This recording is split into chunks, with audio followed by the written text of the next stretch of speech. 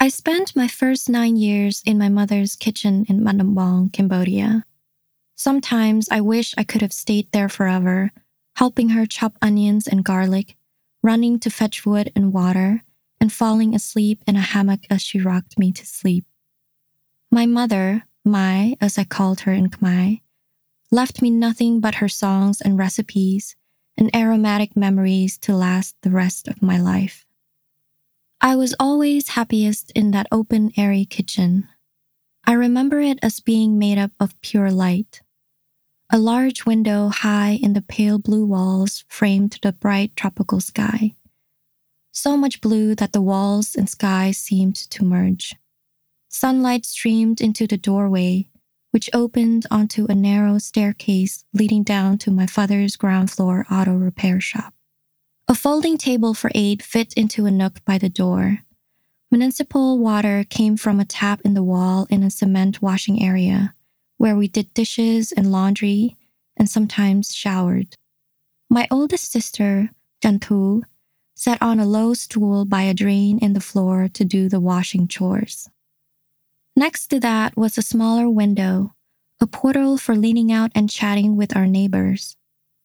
The street food vendors, laborers, and farmers who lived in wood-stilled huts arranged around a clearing.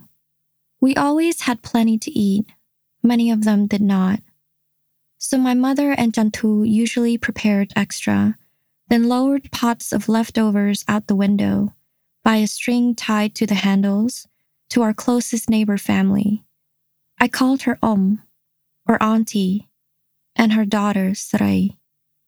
Our soup pot was so huge, I could not wrap my arms all the way around it.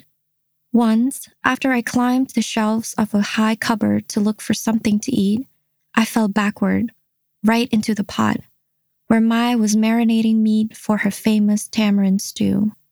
She laughed as she helped me climb out, her naughty little daughter marinated in tamarind and stained bright red. I was 5 or so when Chantha finally let me put a pot of water on the wood fire to boil. I was ecstatic. And then, when I was 8, it became my job to pour the hot water into a glass thermos twice a day for my father's tea.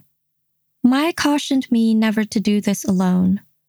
The metal thermos case was cracked, which meant you had to hold on to the bottom to keep the glass thermos inside from falling out and shattering. I don't know why my mother never replaced the broken case.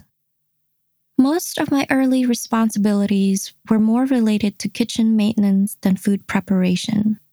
My mother cooked over wood and charcoal fires, in 3 big clay braziers on a table topped with gleaming white tile. The cooking fire left pots coated with a stubborn black slag, and it was my job to scour soot from the cooking pots until they shone. Black smoke from the braziers poured out the big window right next to the cooking area and into the sky, but the fire still left its mark. We were always scrubbing the white tile table, kitchen walls, and ceiling.